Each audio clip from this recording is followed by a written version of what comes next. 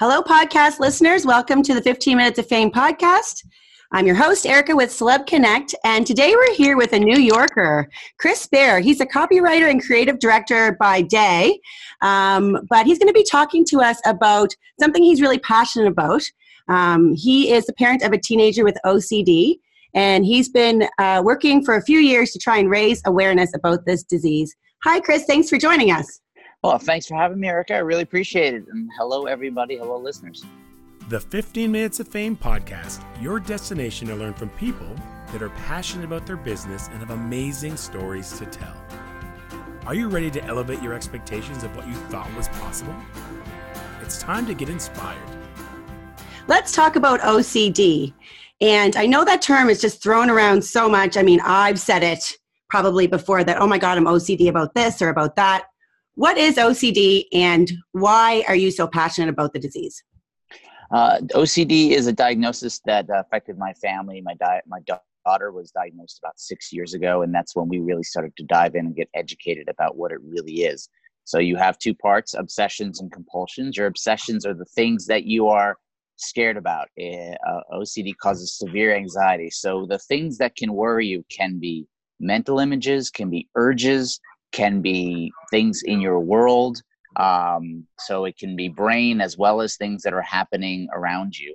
And then the compulsions, so your obsessions cause a severe anxiety. It's not just like you think, oh, I might get sick. There is a catastrophizing of the thought, or it's something that continues to worry you in your brain. And then the compulsion is something that somebody does to kind of relieve that anxiety. And it can be anything from a physical thing that somebody does, locking doors, washing hands, making sure light switches are off, checking and rechecking things, to mental rituals that you might do, counting numbers, making lists in your head.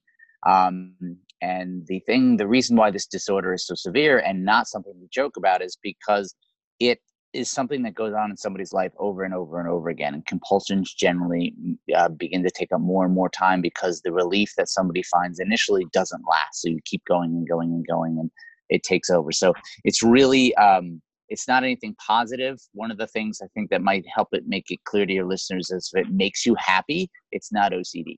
So people that says, oh, I love my house clean, that's not OCD. If someone with OCD wants things clean, it's a terror. It terrorizes them. It's something that's almost painful that they have to do in their lives. So it's really not anything you would even wish on your worst enemy. Can you tell me a little bit about your experience? Was there limited resources to you? How did you know? I mean, was there just a lack of education or knowledge from people you're trying to seek answers from? Like, what was your experience?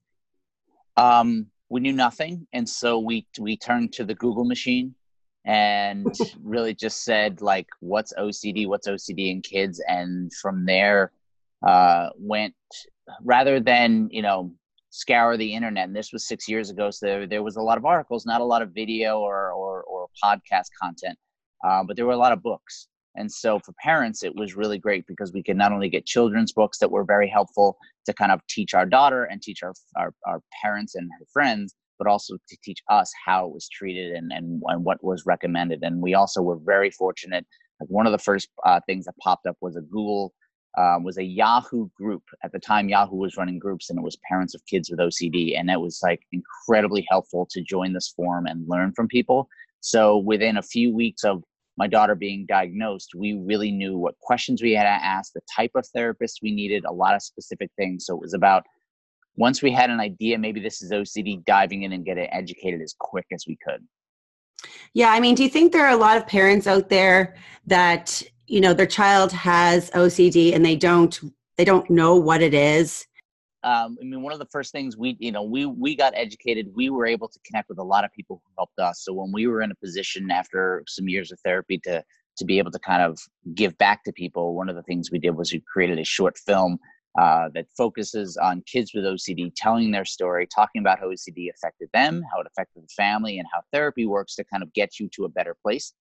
And so we released this film called Unstuck about 2 years ago, a little over 2 years ago.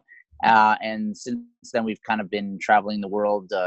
It's available on our website, so anybody can stream it. And it's kind of gives people not only a good idea of what OCD is and isn't, but also how it's treated and providing hope and inspiration. We don't show kids in a place of stress and anxiety. We show them from a positive, inspirational point of view, so that they're kind of giving you this idea that, hey, you can get better. So that was the big way we started to give back. And then I also created a conference last year, going back to the point of education, your original question about what did you do? It took us a while to get educated. You had to read these 500-600 page books. So I created this 4-hour digital conference with 6 OCD therapists. It's called OC Deconstruct. And it's an online digital conference. We ran it last year, and now I put all the videos up on the OC Deconstruct site so people can rent these videos, and they can pretty much get a good, in 4 hours, a pretty good, solid, basic understanding of what OCD, how is it treated, how medication works, involved in treatment, to get a really good baseline start on therapy. You don't work in the health. I mean, you're not in medicine or in healthcare. You work in marketing. So why did you decide to take on this passion project? I think there was just as simple form, we wanted to create like a video, or we wanted to create a piece of content that we would have wanted to see when we were first diagnosed. And that's why the short film, 23 minutes, therapists can watch it in a session with their kid or child or family, and then have a good discussion about it, even in their first session. So it's a good introduction to how it works. We have a breadth of kids. It gives a good understanding of not what you typically think OCD is, but we just wanted to really give back and show the world that it's not what you think it is. There is a way to treat it. There's a lot of fear, and when your kid is diagnosed as a parent, you don't know how to help. There's a lot of uncertainty. It's a roller coaster ride. So are there ways we can help parents' anxiety, anybody's anxiety when it comes to this disorder? It was important for us to do that, and we surrounded ourselves with experts that could tell the story. We had an medical advisory board that watched the film, gave us hints on what we should say, what we shouldn't say, and all along the line, it's kind of be like, how can I facilitate this, knowing that I'm not an expert, I don't have the schooling. So surrounding yourself and finding people, social media was a big way to do that, experts who could help me share the right information. I just think this is amazing. And I watched the video, and it was very touching to hear children talking about their experience. And I can imagine it would be so hard for parents, but for kids too.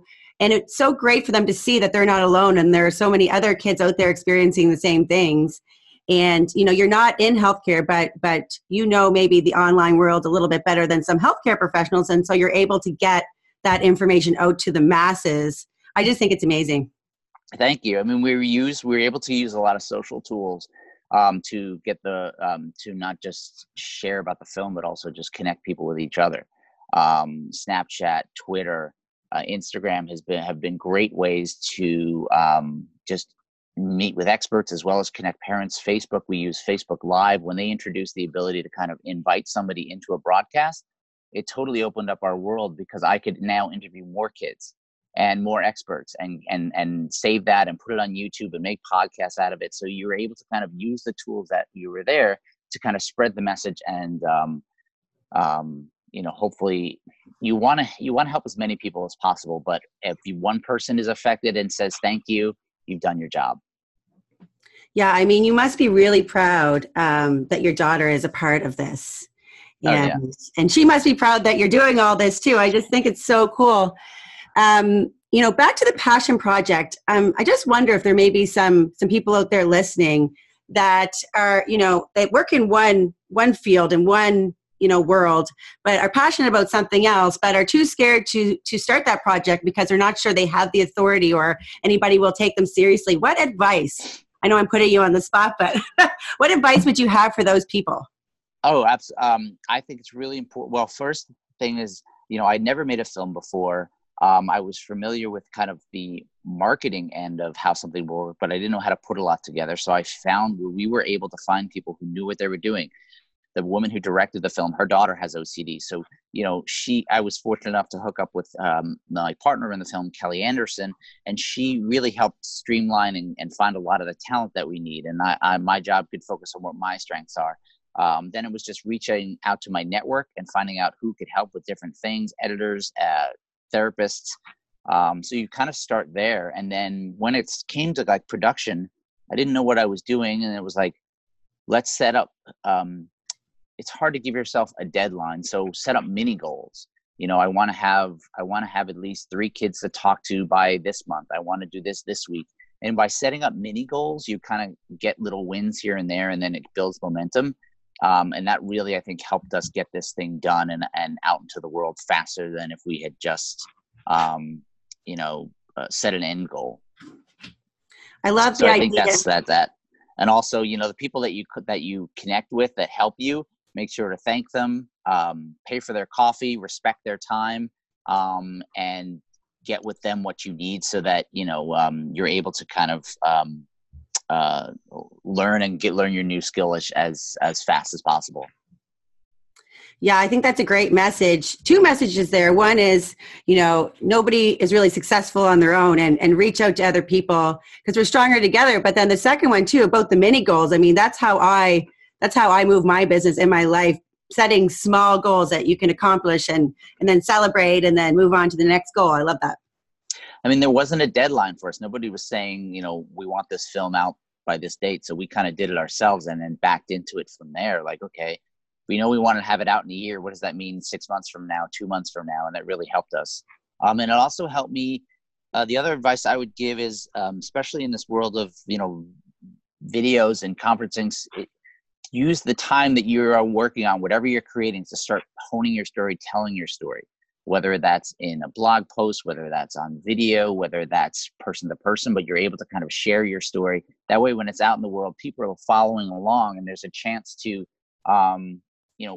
you're almost creating a following as it's happening because you're giving that behind the scenes of the struggles and the positives of what happens. Yeah, I wonder, is there a moment, through this journey that you're the proudest of, like one success story of somebody you've really helped that stands out? So there's 2 big moments. One was in the production of the film. First day of shooting, we're sitting there. My youngest daughter was 8 at the time, and she's like, please, I want to be on film. Can you please interview me? Can you please interview me? And my wife's like, just let's do this. So I convinced Kelly, I said, could you just put the camera on Charlotte for a few minutes, just so she says we don't have to put it in the film. And what she said ended up being so important and so touching. It ended up being the whole middle part of the movie. Weren't really sure how we were going to get the family story in there. So by just that happy accident, we realized, wow, this is how we could show the family by showing siblings. The other thing was when we had the premiere in San Francisco at the OCD conference, this little 6-year-old girl came up to me and she gave me the biggest hug afterwards and just said, thank you. It was like I was being hugged by a 700-pound man. I just was like, she squeezed me so hard and said, thank you. And I think that was the first big moment. I was like, wow, we created something special here. So I'll always remember that little 6-year-old girl who came up afterwards and, you know, in the lobby of this hotel and just gave me the biggest hug and get a little teary about that. But those are the little things you're like, wow, okay, we were able to do something good and impactful for the community. How can people find this video? How can they find all of this information? Sure. We're all over in the socials of at OCD Kids Movie on Instagram and on Facebook. Our website is ocdkidsmovie.com. From there, you can get links to resources, watch the film, even see if screenings are coming. And then my other website, ocdeconstruct.com, is a great place to go for educational resources and videos on learn about OCD, whether you have it or you're curious about it. It's 4 hours of really. I'm so touched by everything you're doing. Qualified OCD therapists. I wonder if there's one little piece of advice that maybe you could leave if somebody here is a parent of somebody with OCD and they're listening. What piece of advice would you give them? Your job as a parent is to be the advocate, be the cheerleader, and help your child get the help they need. The thing that you have to realize as a parent of a child with OCD is you can't fix them. They have to learn to fix themselves, and that's what therapy does. But your job is to be that advocate, be that cheerleader, learn what you can, and make sure that they're getting the help they need. Well, thank you so much, Chris. This has been really good to meet you and have you on, and I really hope that through this podcast, more people find this information in the video, and just thanks so much. Oh, thank you for having me. This is great. And I hope if you're listening to this, whenever you're listening to this, I hope that it helped you. And please reach out anytime. We're happy to help connect people to resources or get the help they need.